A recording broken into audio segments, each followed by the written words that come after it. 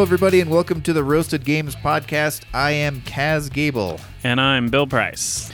Welcome. As usual, a lot to talk about today, so let's jump right into it. We got a lot of plays in. Yes, we did. Kaz and I had a date night last week where we got together and we played some games. We played quite a few games. So most of them, one of them for the first time, two of them for the first time for me, and three of them for the first time for Kaz. So we're going to kind of dig into those. The first one we played was Holmes, Sherlock, and Mycroft, which was on my top 10 list of two-player games. So I've enjoyed it for a long time. It's a big favorite of my wife and I's. And what did you think? I really, really liked it. I thought it was great. This is a game that I've heard mentioned. We've talked about it in the past on the show. I've heard mention of it before and outside of the show. And after playing it, I'm so glad I did. This is a game that I might go pick up because I could see my wife really liking it. And man, it's well designed. It's very satisfying game. It plays really well. I like how they use the Holmes theme. The theme is light in implementation, but it definitely feels appropriate to Holmes and Mycroft, where you are encountering these 1800s era people in the course of your events, and they sort of can get the feeling of like you're interviewing them, and they're also giving you information in the way of giving you an action to do, some way to further your investigations. So I really like the interplay. It's quite a good game. It's really fun. Yeah, it's the first game I've ever seen specifically designed, because it's a two-player only game, and its primary mechanism is worker placement. And you don't normally see a lot of worker placement games work that well with two players, much less be designed specifically for two players. So the way they kind of scaled that down and made it really work, I definitely enjoyed it a lot. It's got real variable spots. There's going to be one card that's one action that's never going to be used in a game. So they're going to come out in different order every time. The actions they come out. The spaces come out each day. So at first you only have a couple options, and then you have another one, and then another one, and some of them actually take into account what day they were brought out. So if it's on this particular day, you get this much money. If it's this particular day, you don't get as much. So that it does vary gameplay. Some cards are very powerful early on. Some are very powerful at the end game when you can afford them. So and then the way they do the scoring, I really, really like. So I feel like we played one of the best versions of that. Like some of the characters came out at the perfect time for that character, and so it was really fun to experience that. I can see how a couple of them not fall flat, but don't feel as useful, which is fine. There's a lot to do in this game, but that sense of like it's an engine builder in a way, except it's a communal options with this one engine, and something might come out early that really needs to come out early, because if it comes out late, it's kind of useless or really not an option. But what really makes it interesting that you still might do something that is not an ideal action is the fact that you have these three meeples to place, and you cannot replace on one that you're currently occupying. So each turn, is it 3 or is it 4? No, it's 3, right? It's 3, yeah. On each turn, you have to choose a totally new set of actions. You can't just keep firing off the same action again and again and again. So that created a really fun decisions to make throughout the course of each turn, where you're like, oh, okay, I know I need to go back to that. So how do I rearrange where on this turn to do that, and then come back to that? Because that's a really good one that I need to keep hitting. Well, and you can reuse certain ones that you want to by making sure that your placement is in the right order, so that you're taking one off of that early, leaving it open, and then one of your later workers can go there and take it. Whereas if you'd done it in the opposite order, you wouldn't be able to place it. So there is a little bit of thinkiness in it, but overall I think it's a pretty light game. I think anybody should be able to understand it, get into it, and, plays pretty quick. Yeah, definitely cool. It does not feel like it's too. It honestly feels like it's not designed for this, but I had to double check that it was 2-player, that I was remembering that correctly, because it feels like you could just incorporate someone else into the game. But it does work really well as a 2-player. Sherlock only has the one brother. So That's true. When Watson is nowhere to be found. yeah. But anyway, yeah, really great game. Highly recommend you guys check it out. It's Holmes and Mycroft. Yes. Or Sherlock and Mycroft, Holmes, sorry. Sherlock and Mycroft. Yeah, that's the one confusing thing. I guess because it should be Holmeses. There should be a plural on there, shouldn't there? The Holmes boys. The Holmes boys. Sherlock and Mycroft. Yes. That make me like it a little bit better. Yes. But anyway. Like the Dukes of Hazzard from like 1800s England. That would be pretty sweet. All right. What do you got next? Next, we played, let's see, which one I'm going to do. We played a game that I brought called Tales and Games, The Hare and the Tortoise. This is a game that I got for my birthday from my buddy Alex. And this is a game that Alex and I have talked about a lot. He really likes this game. So this is from a series of games called the Tales and Games series. And there are, I think, at least 5 of them. I'm not sure if there's more than that. But The Hare and the Tortoise is regarded as kind of the best of the bunch. Not to say the others are bad, but this one just seems to have captured the fancy of gamers. So what this is a racing game. And all of these games are fairly straightforward. They're designed to be played with families or kids. But this one specifically, I think, is really fun for adults. So the premise is that the hare and the tortoise are going to redo their race just to determine once and for all who's the fastest. And this time, several other woodland creatures are going to get in on it because they decided that they should have a place at the starting line. Who are the hare and the tortoise? Who do they think they are that they are the fastest? Of course, we're faster, so they're going to jump in as well. So you have 3 other characters that are going to be running.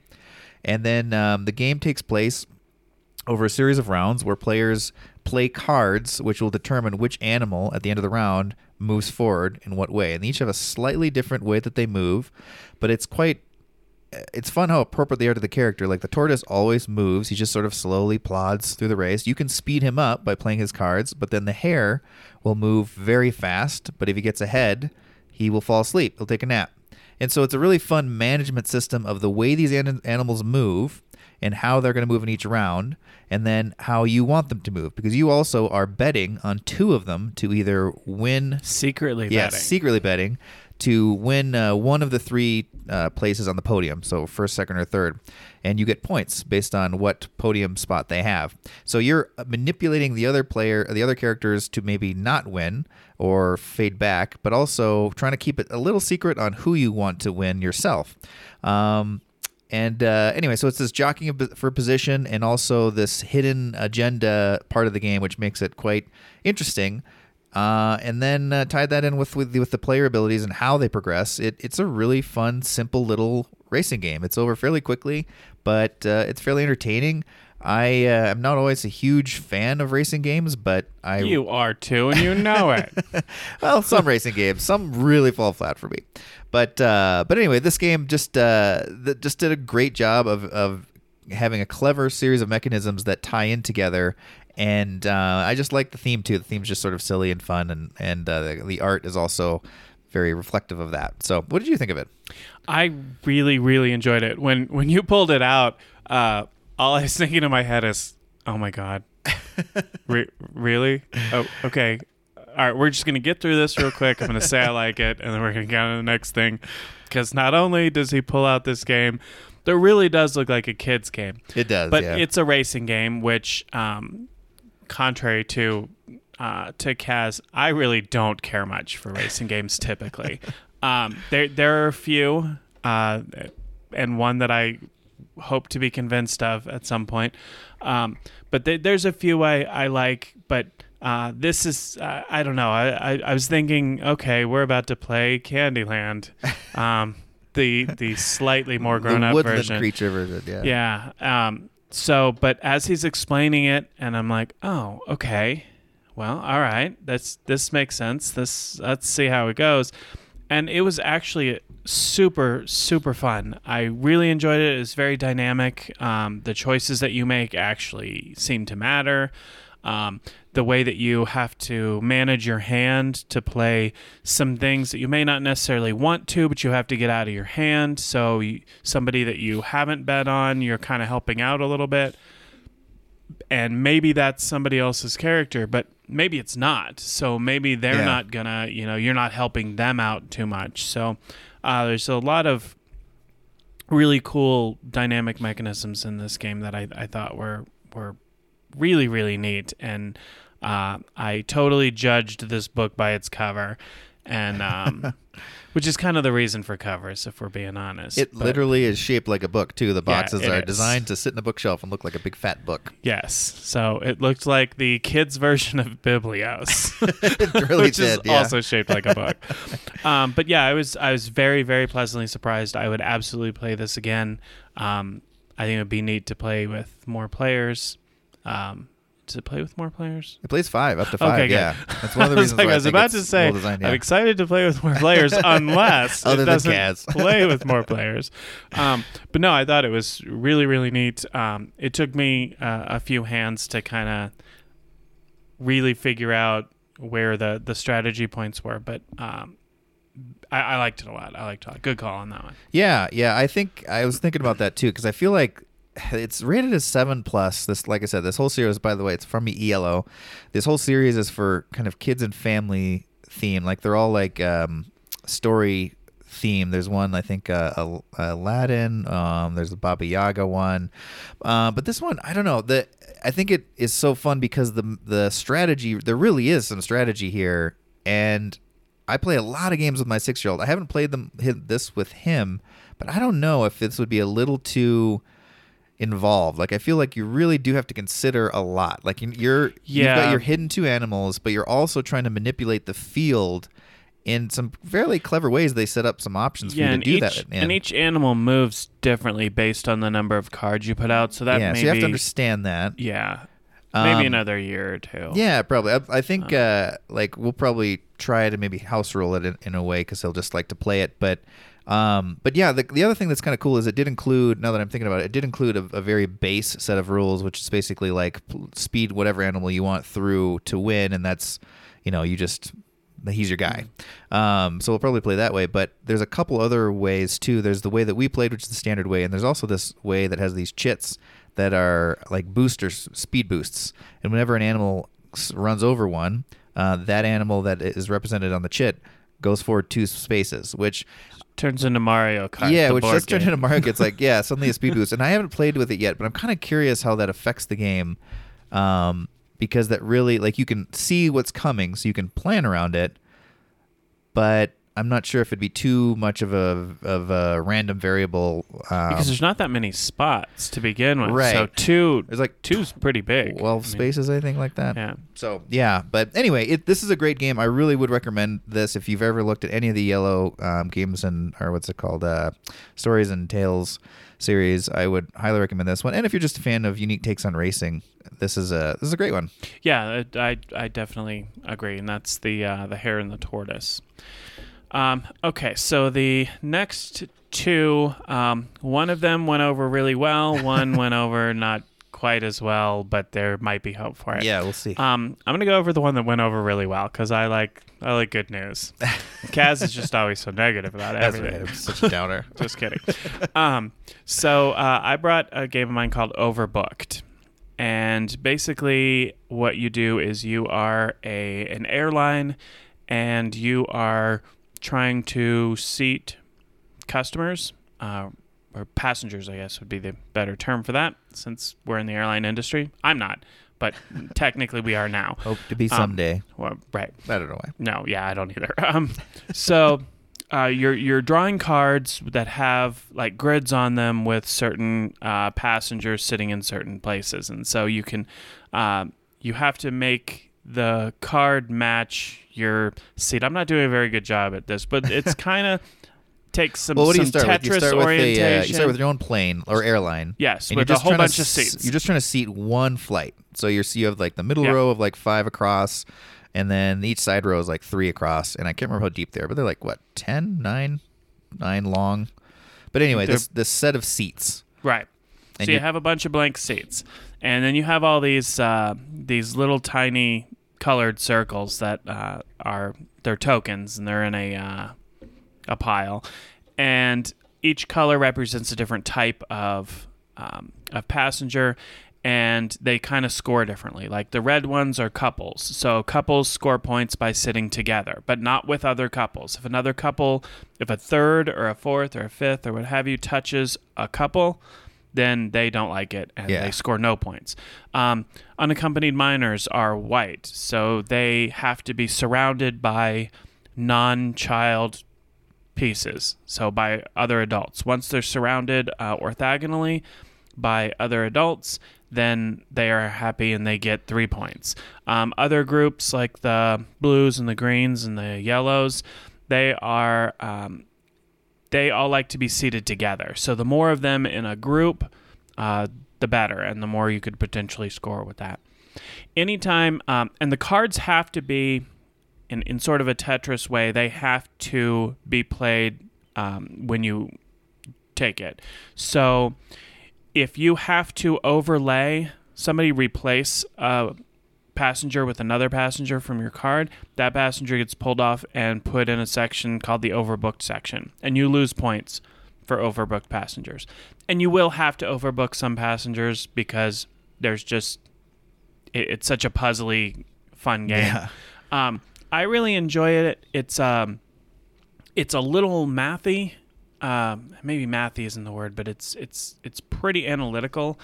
So it can take a little time to really, position and see exactly where you want to go. So the turns can take a little longer than you'd like. However, typically you can move on to the next, like while somebody's still trying to figure out where to place, the next person can take their card and start figuring out where they're going. Yeah. So there's not like you have to see the status of the board before you can start your turn. Once they take a card and it gets replaced in the marketplace, you can pick your card and go. So there is some mitigation in that AP or the length of turns. So I like that a lot. But it's thinky without being like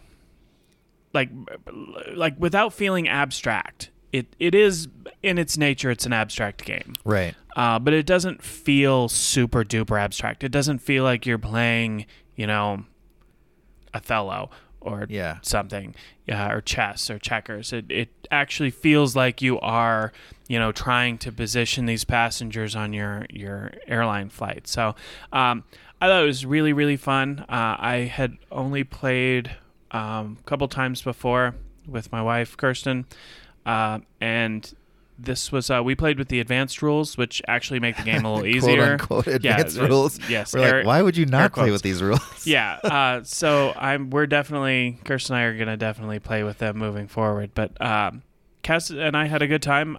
He seemed to enjoy it. The more I play it, the more I really, really like it. So it's kind of addicting, and I definitely recommend it, and that's Overbooked. What did you think? I love this game. I think this was the best game of the night. It was so fun. Well, kind of going back to what you were talking about it really does draw you in. I think this is an example of amazing choices in art design because it is an abstract placement. The tokens of the passengers are just colors. They're very nicely colored, bright, and individual. You understand what they are very clearly.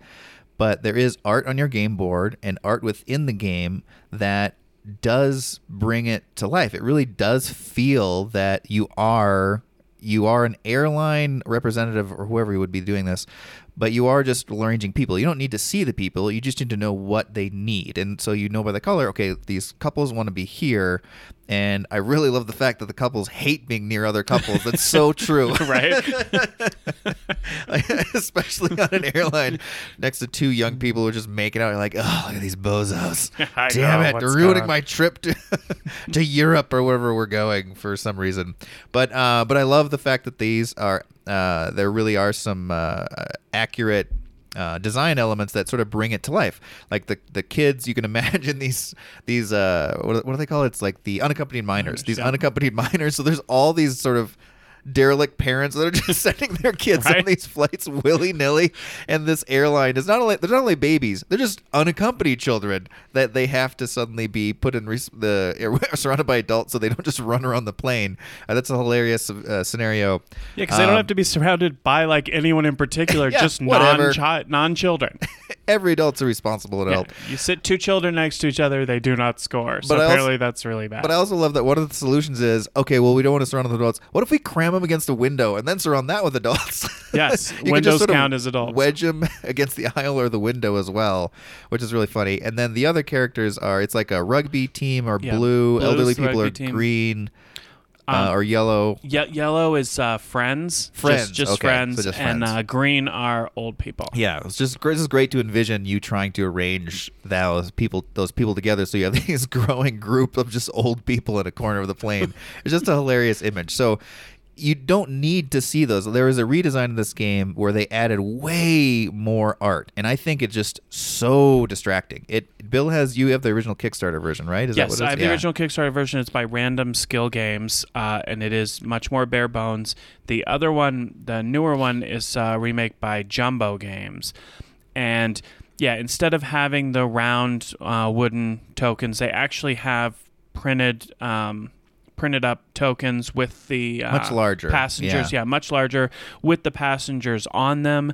They have like this whole center board that's the marketplace. Instead of just placing the cards out, they have this whole board you can put them on, and it's like an airport. And they have like this airport tower that's supposed to be like the first player marker or something, and it's just massively overproduced. And I agree. In looking at both, I'm glad I got the one that I did. And I got it on purpose because the other one's just, it is very, very distracting. Very busy, yeah. And the cards don't, I'm colorblind, so I have enough trouble as it is I can kind of differentiate most of them except for the red-green. But in looking at even like the children or and anyone else, I had a tough time with the color scheme on the Jumbo version because they were more interested, it seemed like, in putting a picture of who the passenger was than making sure that the whole thing was a consistent blue or a consistent white or a consistent red or what have you. So yeah, totally up to you. If you really want to jump into the theme and you don't think it'll be as distracting, look it up on Board Game Geek. The first one that comes up is the Jumbo version. Yeah. But if you kind of look through pictures, you'll definitely start to see the difference between the two. I'm all for the random skill version. It is a little more abstracted looking, but I think it's very clean though. It's a very clean, good and design. I enjoyed it a lot. And I kind of wonder if that's one of the reasons why they did the art redesign. I mean, it might have been just for other reasons because it switched publishers, but you kind of wonder if there might have been complaints, or they were wondering if it wasn't. Because I believe everyone should try. This is a great game. You guys people should definitely try this. This is a really, really well designed game, and I thought it was quite fun. But I kind of wonder if it felt a little too abstract for people, and they just didn't see it. And so adding more art was the solution. But I definitely think they maybe added a little too much, at least for our taste. I think there are a lot of people who will like the art because it does sort of bring that to life a bit more in some ways, but I think either version is probably going to be fine. But just the clean design, to me at least, is a really great example of a combination of an abstract gameplay that doesn't have a lot of distracting things in it, so you can really focus on it, but enough art and enough design elements that really keep you in the world, or reminding you of the world. It doesn't you still straight feel on abstract. Yeah. So yeah, I really, really loved the design, and just the gameplay was quite fun. Yeah, just the power and abilities, what Bill was talking about before, the advanced rules, they give you these abilities to do, which allow you to sort of tweak your placing of passengers so you don't have to overbook people more frequently. I don't know why that's not just standard rule. That should be, because it makes your planning of these sort of Tetris-y like placement tiles much more functional. Or you can also collect some of them that are harder to place for straight up victory points if you want that challenge. So it kind of added a really fun dynamic element to the game that I definitely think is necessary to the full out fleshed play. But yeah, Overbooked is great. I really recommend anybody go check this out. It's quite a fun game and quite a really unique theme too. I agree. Who would have thought that would have been fun? Right? Seating people in an airline. Yeah. All right. So then the last one here, neither one of us had ever played before. I own. I bought it because it was like, I don't know, $5 on Cool Stuff like 2 years ago or something. I don't even know why I bought it. But It's called Skyliners. Not City Skylines, which just came out, which is not very City similar Skylines, but cover and slightly similar name. Called Skyliners. It's an older game. I say older, but probably 4 or 5 years old. And it does some really neat things, and I think it has a lot of potential. Maybe it was just because we were only playing with 2 of us. It didn't really how it felt. Really blossom, but it has to do with placing these 3D tower pieces, but it takes into account your line of sight. So from your perspective, how many buildings can you see down the row? And then other people can build to kind of block you out so that you can't see as many, but they can see what they want to see, and then you are also secretly putting down these cards to try and score points based on how many buildings you think you'll see in each row at the end of the game. And I love the concept. Yeah. Like in looking at this should have really been great. I will definitely I'm open to trying this again with 4 players, just to sort of see how everyone interacts with each other, because for you to see 3 buildings on your side, you have to make it so the other side can max see 2. Right. But if they want to see 3 or 4, then they're going to be placing to kind of fight against you. But at the same time, you have 5 different columns to take care of. So I'm really excited to see where that whole interaction comes into play. But with 2, it definitely fell flat for me. Yeah, I felt the same way. It seems like it's a game that's, every once in a while, we've talked about this before as well, where you feel a game is sort of designed for a certain player count, and this definitely felt it was designed for the full complement of 4, because it just was too simplistic. It felt like the board isn't limited within 2, and so it just feels like you have a lot you can do, and also very clear things you should do within 2. It's like, oh, you're going to put one there? Well, I see that you're probably going to do that, so I guess I'll block you, and then it's just you. So it's not like there's any other repercussions there of trying to affect one specific other player. That's, of course, what you should be doing, and so it's just a little too clear your direction. Yeah, so I agree. It also felt like I don't think they ever did any expansions of this, but it also felt like there was just some, and maybe this is the design, some missing elements or opportunities to complicate gameplay a little bit more. I mean, this game is listed at 8+, so it definitely seems like it's for families, and there's nothing wrong with that, of course, but it felt like you could introduce maybe 1 or 2 other elements here to make it a little bit more dynamic, more things to consider and think about. You have a couple, like you're sort of projecting what you're going to end up with for scoring. So I'm going to be able to see these many buildings in this row. Okay, I'm gonna commit to that and put this committing card in the pile. So at the end of the game, if I accomplish that, I will get those points. Cool. That's cool. I really like that. But then, especially with 2, maybe it's just with 2 is why I'm feeling this. But with 2, it just sort of felt too one note in a way. Yeah, and that memory element where I kind of ran into trouble trying to remember how many buildings I thought I would see, and you can't go back in after you've played the card. So you but you have to get the cards in early, because if somebody runs out of pieces and you haven't placed all your cards, you'd lose out on those scoring opportunities.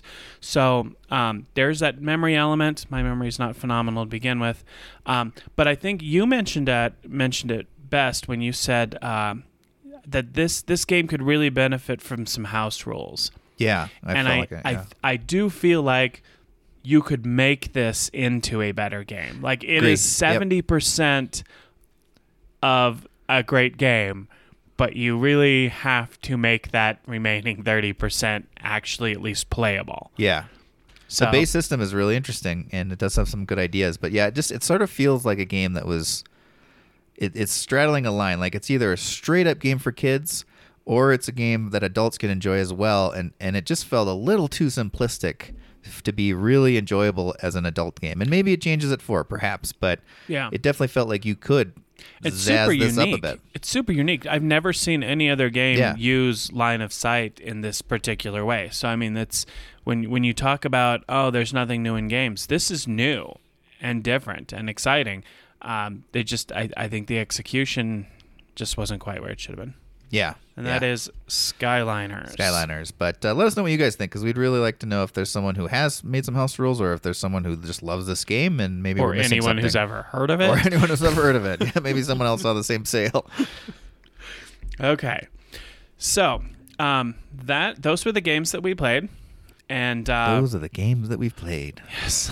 And we are going like a soap opera title. The games we games play. that we've played. That should be our next podcast. The games we play. It's just a dramatization of Right. board Us games. playing, just like mad at each other, really sad. Okay, A lot of organ music. Yeah, we anyway. are. Last week we talked about mechanisms that, if we heard that a new game incorporated these, that we would learn more about the game and get excited to give that game a try. So those were mechanisms that turned us on. This week is mechanisms that turn us off. So this is a list of mechanisms that if I am browsing Kickstarter and I see that any of these are featured prominently, I am much more likely to just hit the next button and pass this on by. These are, as long as I've been in this hobby now and as many games as I've played, I have a pretty good idea of what types of games I don't like. And these are the primary ones for that. Now, I purposely left out two because they were so obvious for me. But I think Kaz is going to have these on his list because you guys might be able to guess what these are. He has a lot fewer mechanisms that he found this so hard to just do. totally turns them off. I had a huge list. I had to pare it down from like 12. So I did not include these two, and as he mentions them, I'll tell you that it should be on my list because they're my big two. But I wanted to talk about some other ones because they were just kind of too obvious for me because I rail against them constantly. So I have a question for you. So Sure. in this list, I think I was kind of thinking of it as like these are the primary mechanisms of a game. They aren't like necessarily just sort of included. It's like if the game sort of focuses on these, or are these, how is your list made? Or is it if these are incorporated that it's sort of like, that kind of diminishes the possibilities for me? Yeah, most of mine are, all of mine are kind of main mechanisms. Yeah. So, Okay. but That's what I was thinking. But realistically, if they're even like, oh, this has a little bit of such and such, Right. I probably am going to pass on Okay, it still, okay. just because it's not worth it to me. These elements aren't in my wheelhouse. Yeah. Okay. Well, I'll start it off because I've got probably one of the two ones that some of our listeners can guess that we're going to include. And, of course, the first one is Take That. Yes, that was one of the ones that's not on my list, but is actually my least favorite game mechanism. We've railed against this several times in the past, and certain Take That elements are fine. I think it's okay to have some Take That in a game. However, I think it's an easy mechanism to design a game around. And a lot of older games and quite older games, this is sort of the only thing they'd had was just sort of abusing each other throughout the game until someone finally ends up on top. And thankfully, it's less and less. Seeing it less and less, or at least less prominently within games. I just feel like it's just boring and kind of frustrating. And to be stymied for the sake of being stymied in play is just kind of annoying. So Yeah. a good game should have a satisfaction level to it that you want to engage with. And if it's just surviving to get through everyone else's sort of animosity or aggression, that just doesn't seem fun, and it always seems frustrating to me. So a lot of times if I'll pick up a game and I sort of understand, okay, this is kind of based around Take That with a little bit of a spin on it, most of the time I'm just going to, I'll probably not be that interested in playing it unless, or like I won't go out of my way to play it. If it comes up, sure, I'll try it, but I'm not going to be like, oh, I can't wait to get this to the table. If it is prevalent enough that it mentions Take That, Right. I will. It's an Proud automatic. of it. If it's proud of it, It's an automatic pass for me. If it's a game that has, I don't mind a game that has a few subtle Take That points Sure. that can kind of help you out, or what have you. But there's so many games that are just like chock full of, make a random player lose a turn, steal someone's cards, do this, do that, and you're just kind of undoing everything that they're building up to. Like, that's not fun. I like to build up to stuff, and I like to see that build up come to fruition. And Yeah. I'm sure other people do too. And so I don't get pleasure when somebody does that to me and screws up all my plans. Oh, well, I've just wasted 6 turns because you took the one thing I needed, and there aren't any more out there. Yeah. And I don't feel good about doing that to other people either, because they're building up and wanting to accomplish something fun, and I'm taking that away from them. So yeah, I agree with you 100%. This is not my pick, but I'm making it my own. Yeah. So one more thing about Take That is I think there are some games that do it well, and I think it's an easy design mechanism to misdesign because it seems simple. You just do that, and then someone is affected negatively. However, when it's done well, it can actually be well done, and it can be well done when it's done well. Of course, it can. But I think Tell me more, Master. Tell me, expand on that.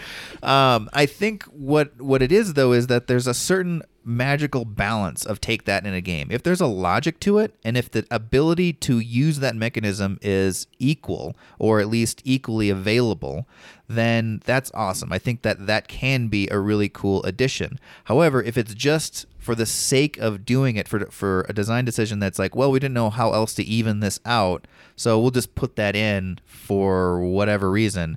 Or if it's sometimes in games, one person is just getting all of the opportunities to do the Take That. And that's just frustrating because now you just have a negative player and a not negative player, I guess, not necessarily positive, but a progressing player and a regressing player. And that's just frustrating because it just feels like you're being tied down to the game, and it's just, you can't do anything because there's this dude who, for not his fault, because maybe that's the strategy that is presenting itself to that person, they're just going with it. But it's just like, well, how is this fun for either of us? Yeah, and they can also lead to these awful feedback loops where, right, oh, skip a turn, and so you skip a turn, so I draw another card, and oh, it's skip another turn, or it's another Take That. Like, I steal your stuff, and they're like, well, shit, I can't play anything, so I guess I'll just draw a card, and then I play another skip your turn, or whatever, and you're like, well, this is really stupid because I'm not even getting a chance to draw enough cards to actually like take place in this whole take back thing, and so it's one person just abusing somebody, and that sucks. Yeah. That sucks. Even when it's me abusing someone else, I don't like that. I mean, I'll do it, but better. I won't like it. Yeah, it's definitely better than being abused, but still, nobody wants that. Okay, all right. So we've beat that up. Take that. My first one is. Forgot that it wasn't on your list, did you? Real-time games. I don't historically love real-time games. I don't have great reflexes. My brain doesn't seem to process things to my hands or what have you as quickly as it should, and I tend to find that in real-time games I feel rushed and stressed out, and it's just something that it's not that I won't play a real-time game with somebody, but if I'm looking at a game and it says, features prominently, real-time game action, I'll probably just pass on it if we're being honest. It's not something that I'm very good at or that really excites me, and I have found that more often than not, I just end up being frustrated with real-time games. Yeah, that's understandable. I think this is a hard one. These are always hard to get to the table anyway. I think that's a common choice for a lot of people, is just like, that seems like a lot of pressure. And and I don't know. I don't dislike these games, but I definitely am, after one play, I'm like, cool, that was fun. Let's play something else. It feels like it is overwhelming for sure. in the amount of attention you have to focus. The tension of it is just so high. Yeah. I was just thinking. I'm thinking of specifically like Fuse or what's the one where you're traveling through space. Is it The Captain is Dead? Is that the one or no? I think it's Anyway, many of these games are space related for some reason. 5-minute Dungeon or 5-minute Marvel. Oh yeah. Like all of those, they all are that real time. Yeah, that real time. Yeah. And I don't know. I get so frenzied on those games. I can't. I agree. I feel like I'm constantly behind. Or I feel like in a lot of them, there's not a lot of game to them. I mean, some of them I think do it pretty well, but some of them I think there's not a lot of. I'd agree with you on like 5-minute Dungeon. I really don't like that game that much. I really like playing it with my kid because he gets a kick out of it and it's fun to play that way. But I definitely don't just grab it off the shelf. I think it's fun to play with a bunch of people who are just loud and it's. I don't know. It's okay. But yeah, I typically don't. I won't rush to play. I also have a very distinct problem with spilling drinks into things. You and do. This just heightens the possibility that will definitely tenfold. happen. Yes. All right, what's your next one? All right, my next one is my other obvious one. Real quick, player elimination. So, yep, that was that. This is one that I just avoid. I find this is one that also can be abused as a design element. It makes sense within like the structure of a game. Like, okay, cool, yeah, we're doing this, and this obviously the player would be eliminated because they couldn't rise to the occasion, and then we'll just play out the game. But it always just means that someone is sitting there potentially in some games for quite a while just watching you play the rest of this game out and twiddling their thumbs. And a lot of times with player elimination, most times it's going to come down to two people battling it out, and that dual battle can take forever, and that is just boring to watch that. It depends on the scenario, of course. If you have a game group or you're out at a group and as you get knocked out you can go play something else, cool. But if you're just playing with a group of 4 or 5 friends and slowly everyone gets knocked out, and then now it's watching Jim and Karen fight out their issues over this game and they're both decently good at it, it's going to take a while, this back and forth. So I find that's just sort of frustrating, and there's few games that I think do it well, that are quick enough that it's not an issue. Love Letter does it well. Love Letter does it well. Archer does it well. I'm sorry, Archer is Love Letter. What was I going to say? I was going to say Coup does it well. Mm-hmm. I think King of Tokyo is probably the limit of time of play that I want to do. I love King of Tokyo, and it does have player elimination, but it's over pretty quickly, and that I think is the maximum amount of gameplay time that I would and usually be okay people with. don't go out like right away. Yes. So and there's a management time there. It's pretty. You can maintain your position for a fair amount of time. Short playing games or games where you come back after the round or something like that. It can be done. But yeah, typically, if what a shitty deal, especially if you're just playing something for the first time, and you're like, oh, yep, you're dead, and okay, well, what now? Cool. No, now you just wait, because that's going to be another. Do this. Yeah, it's going to be another 45 minutes of us playing this game. There was this one saloon. Was it Saloon something, like High Noon Saloon? Okay. We played it's like a 5-player like free for all, right, in this saloon, and big characters, and I died like right away, like in my second turn. Yeah. Like I got teamed up on and died. They played for another almost hour. Oh my god. Going back and forth, and I'm just like, okay, so I got eliminated, and I got to wait and watch these people for an hour play a game. That's terrible. Why would you design something like that? Yeah. Yeah, so I've never played that again. Yeah, I know sometimes there's Bang, the dice game is also another one that's a good example of it does it reasonably well. It's over quickly, and even you are on a team, so you can kind of lobby for your team, but anything longer than that, and it's just frustrating. It's just really frustrating to be limited in like, if you're new to the game especially, it's like, oh, I guess I didn't know how to play as well as everyone else. Now I will watch you and maybe learn, but I probably don't want to play this again. Right. So anyway, player elimination can be done well, and it has been done well, but this is definitely one when I see it, I'm kind of like, depending on what this game is, I probably will pass if it's a certain kind of a turn length. Yeah, me too. Yeah. So, all right, what do we got next? Okay, so my next one is it's pretty general, but for the most part, I tend to dislike most auction games. There are auction games that can get it right, like Biblios jumps to mind. Yedo has an auction mechanism.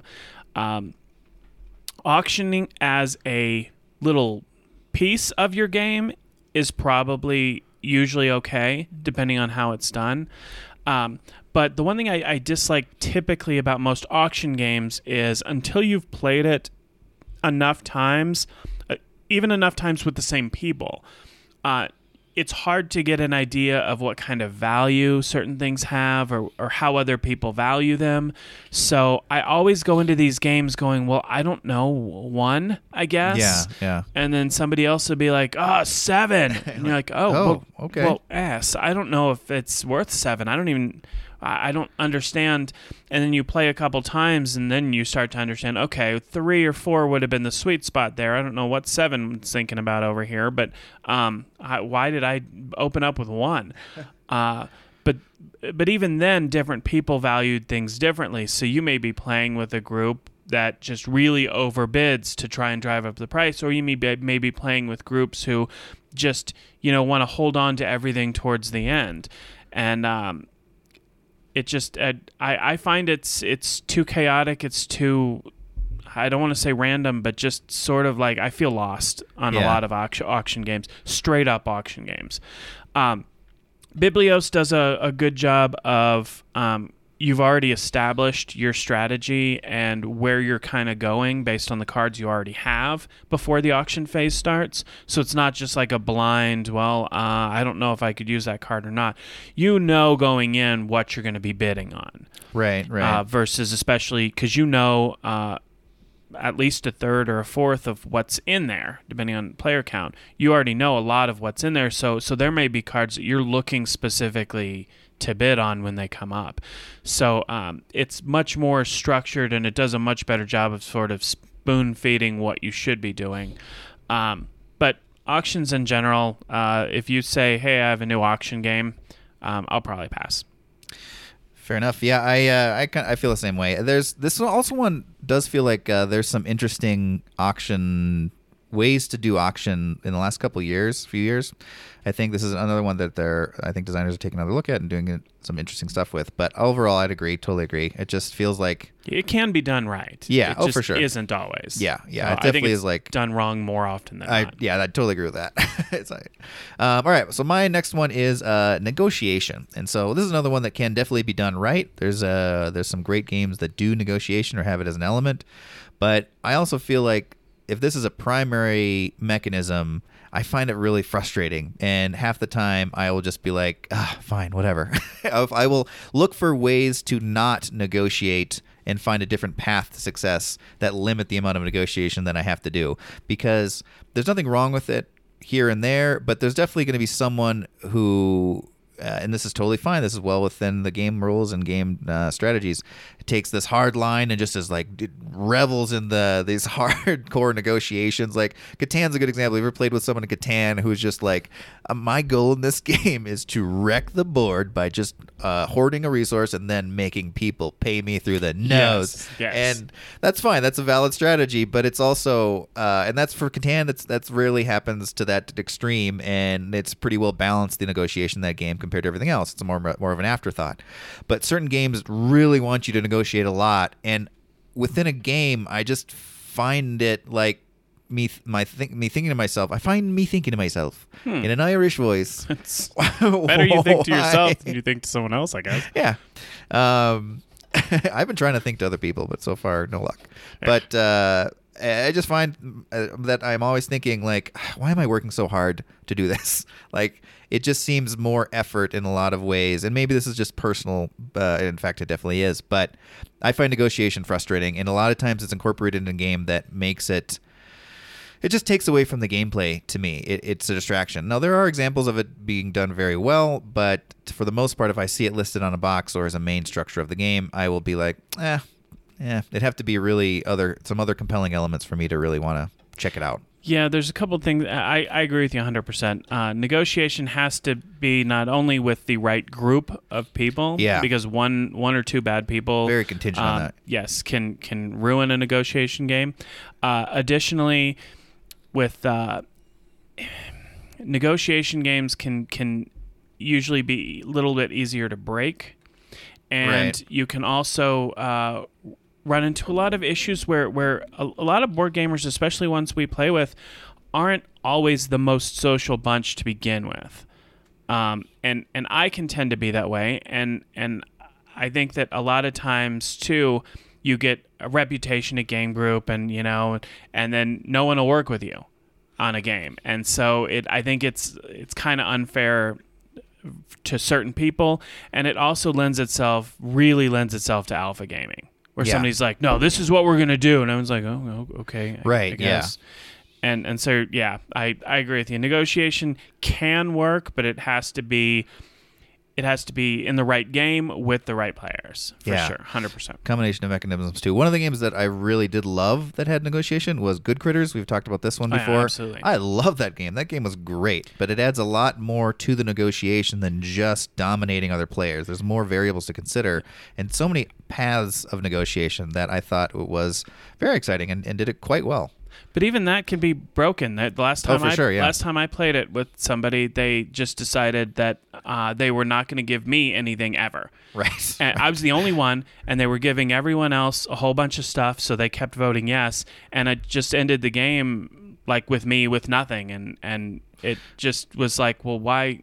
I mean, I understand it's within the rules of the game, but like A, I didn't enjoy it, and B, like I feel like it broke the spirit of the game. And so right people, right game, but yeah, it definitely, when it works right, it works great. Yeah So all right, so my next one is it's a mechanism called player judge, and this is games like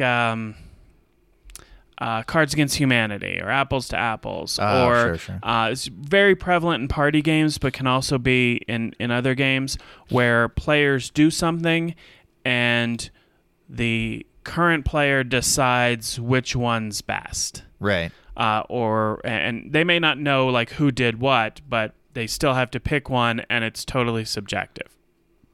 And I don't really love that. And maybe it's just the structured guy in me. I'm just so used to playing, Euro games and abstract games and games that actually have a pretty rigid rule structure. Right. This sort of just like totally subjective, how about this one? Well, I don't feel like I had enough agency to influence that. And I just, I don't know, those kinds of games kind of had their day, and now when I see that, and I'm just like, I'll pass.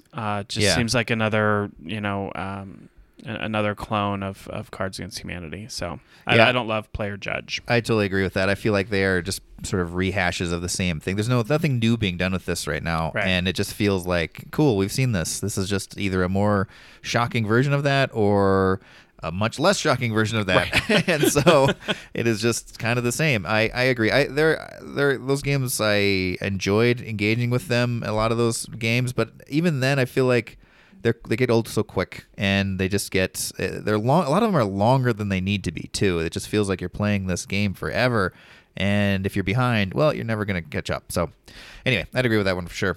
My next one is a mechanism that you see in actually a lot of racing games. So I've said some of these games that I do like, but this can frustrate me, and that is Catch the Leader or King of the Hill type games.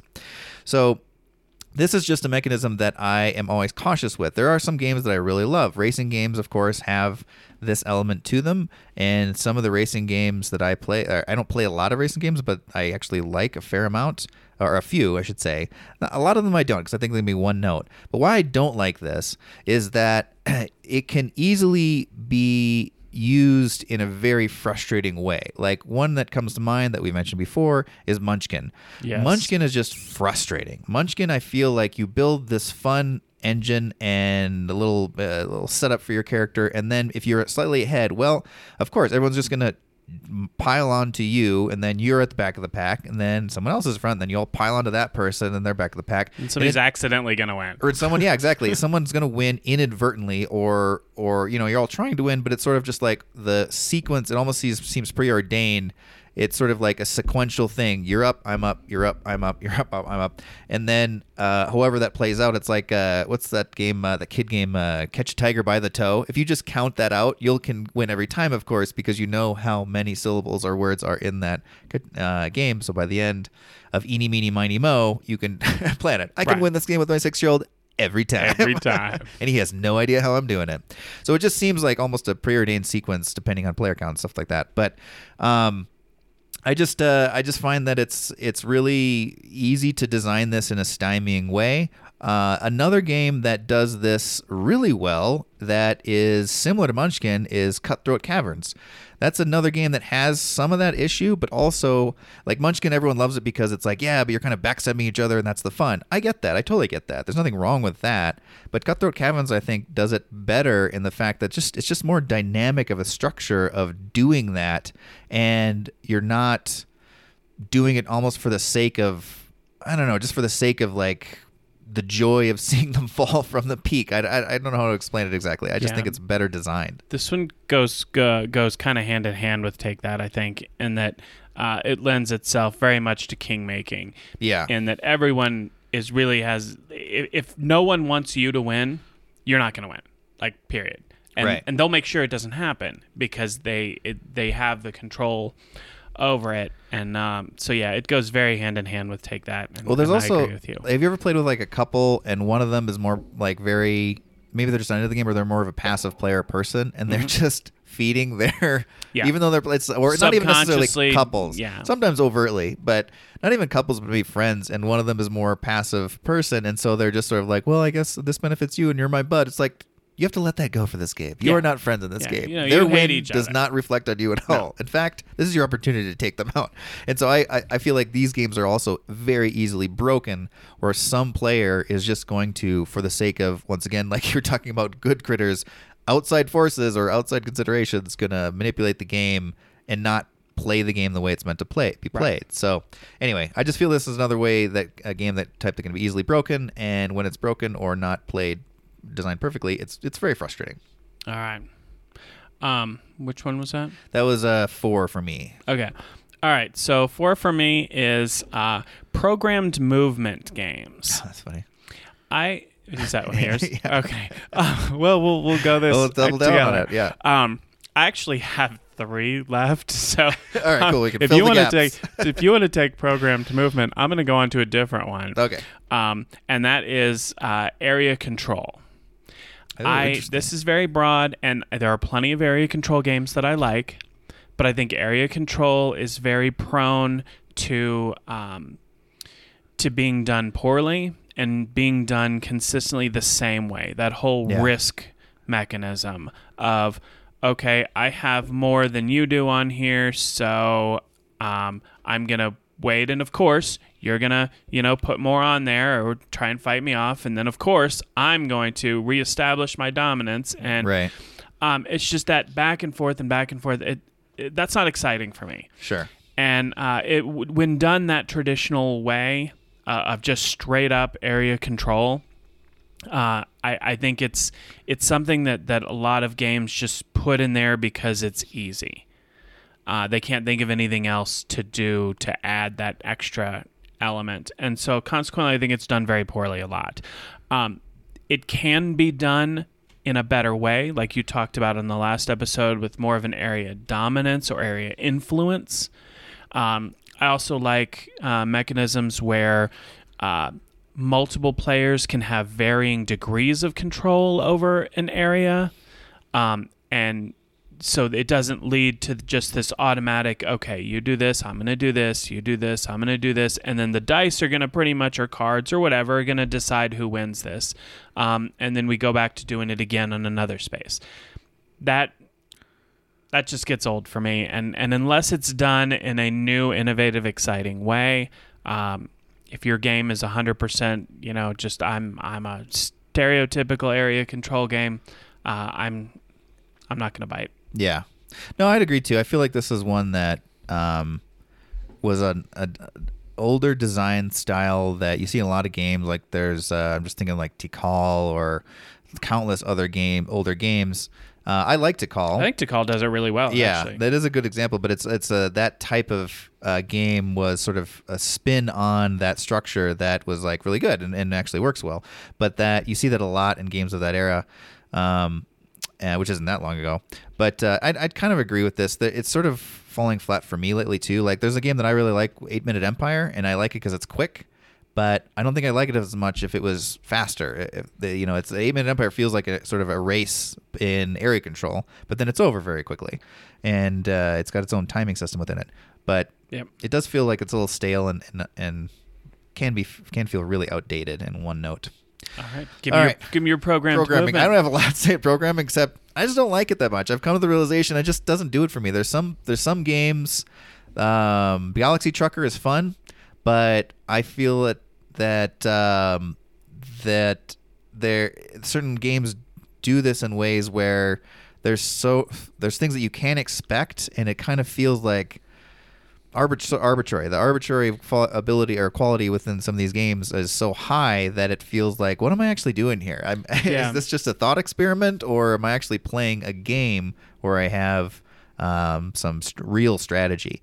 And I think it just can be frustrating. And if it's not that, where there is arbitrariness and the excitement of that arbitrariness, then it's just really boring maneuvering through a room for no reason. And it can lead to frustration if you are programming to do something and then somebody else programs to do something that kind of interrupts your program. Yeah. A lot of games are just like, okay, you don't move that, move then. And you're like, oh, well, okay. Yeah. I guess I should have foreseen that. I guess I don't know. Maybe that's part of the game that people like. I don't like it. I'm with you on the programmed movement. There are still games that do a fine job, and I will not automatically say no. I won't play your program movement game, but it's definitely not something I look for. And if I see it prominently featured, I'll probably just take a pass. Yeah. I'm curious to see how programming is used more. I mean, it's a mechanism that I'd like to see incorporated in games in a small way, because I think it is interesting, but too many games just full on it's just programming and how it plays out. It's like if you can incorporate that in a smaller way and then have it flesh out into a larger experience, that actually sounds interesting to me. Yeah. But I totally agree with you. Okay. All right. Well, then my final one is I think this is one that you and I kind of probably disagree on. And this is not because I dislike all of these games. I feel like this has been so overdone that I don't feel like there is a way to make this exciting for me. And that is 1v1 fighting games. Oh, okay. Interesting. Where it's just you have your shit on your side of the table, I have my shit on my side of the table, and we're just playing things to try and kill the other player. There are good ones, obviously, like Dice Masters and Magic the Gathering, I would certainly consider to be along these lines. But unless you're doing something really innovative, which I haven't seen in a long time, it almost all seems like all these games are just kind of a variation on Magic in some way or another. Sure, yeah. The mechanisms, so many of them are the same. I think there are ways that it can be fun, but it's just tired to me. And if I'm looking through Kickstarter and I see a 1v1 fighting game, it's an auto pass for me. Right. Somebody would have to come up to me and say, "Hey, this is a really unique take on this. Let's sit down and play this because I'm really excited to show you this." I would do it. But otherwise, I'm going to take a pass on 1v1 fighting games all the time. Yeah, no, I think that's a fair point. It does feel like it's a lot of times rehashing the same ground. I mean, I think I own 2 of them. Netrunner and Dice Masters. Yeah, I own a bunch. That is, I love them. Well, I like them, but I definitely don't. It's not something I'm constantly reaching for. It does feel like I'd rather play a fuller game experience than that most of the time. Sometimes I'm really in the mood for it, or my wife and I are really up for a game like that, head-to-head competition. But well, I guess there's a lot of 2-player games, but not specific fighting games. are just the two that I own, and there's a reason I only own two. I feel like I've done it. I don't need to. There's no new experience that I found the ones that I enjoy, and those are the only ones I really need. I don't need to find more because, like you said, it's pretty much the same game, repeated. You know what it might be? 1v1 fighting games are basically just continuous take that games. That's true. Yeah, I guess you could see that way. Yeah, where it's just hit, back and forth, take that. Only they seem to be much more well balanced and hidden in the take that. But when you think about it, I guess they kind of are just take that games. Yeah, I'd say that's pretty true. I mean, just 2-player, just back and forth, take that, hitting each other until somebody's like, "Oh, I'm out of stuff." Yeah. Huh. Yeah. I guess it's it's less than, I guess, because you're direct. You only have one person to take that. But I'd say you're right. I mean, it is pretty much take that. No, you take that. No, you take that. Take this. We're gonna invent a new game. Take this. Take this game. Take these. It's different it's than always take that. Plural. Yes. Take these is just constant barrage of combos. Take all these. Or take some of these, but not those. Skip 2 turns, lose a life, and I take 3 cards. And 5 victory points. What? I don't understand. Okay. What is this game? Yes. Sounds fantastic. I'll take these. Coming soon. To not any store near you or ever. Anywhere. All right, guys. Well, that does it for our cranky lists of mechanisms that we don't like, or mechanisms that kind of turn us away from certain games. That if we see them being listed prominently or included, we'll probably have to read more to want to take the game to the table. I'd like to know yours. I like listeners. I'm not talking to Kaz.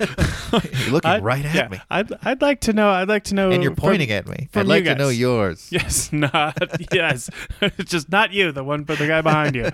I want to know, like, what do you look for, and when you see in a description in a game, you just immediately, it's a no-go for you. You're just like, all right, pass. I'm always excited to hear that, because mechanisms exist for a reason, because for every mechanism on my I can't stand it list, it's on somebody's favorite of all time list. So yeah, it is really interesting. We'd love to hear your response to both of these lists, positive and negative, because it's interesting too, as people who introduce a lot of games to new players. It's funny to see someone where you take out a game and either their eyes light up or they get a little dead inside for a second, like, oh, I don't like these games, and then you progress. So everyone's tastes are very different, and it's fascinating to see why people like or do not like a specific mechanism. So how do they reach out to us if they want to tell us all about their interests? They can reach out on Twitter or Instagram at Roasted Games 1. You can search for us on Facebook. Just look for Roasted Games. roastedgamesco@gmail.com. Check out our website at roasted.games, or our podcast network site, which is ease-drop.com, and just find the Roasted Games page. There's also a feedback button there, so you can tell us what you think. So many ways. So many ways to find us. So many ways. All right, guys. Well, before we go, I want to say you look fantastic today. Thanks. Oh, man. I came not armed with anything. Okay, so random compliment day did only work the once. No, we'll bring it back. It's coming back. It's coming back for sure. You know why? Because it was a great idea, Bill. It was your idea. Thanks. It was my idea, yeah. Came out of nowhere. Sort of my idea. It was your accidental, I'm going to totally take idea. Credit for that, yes. Okay. All right. Thanks for listening. Thank you guys for listening. And I think next week we're going to do our big Ragusa rehash, right? I think so. Yeah, that's we mentioned it on target. Week before, couldn't fit it in this week, but we are planning to do it for you guys next week. We're both really excited about that, so hopefully you guys can check that out. And until then, have a great holiday, and we'll see you then. Bye.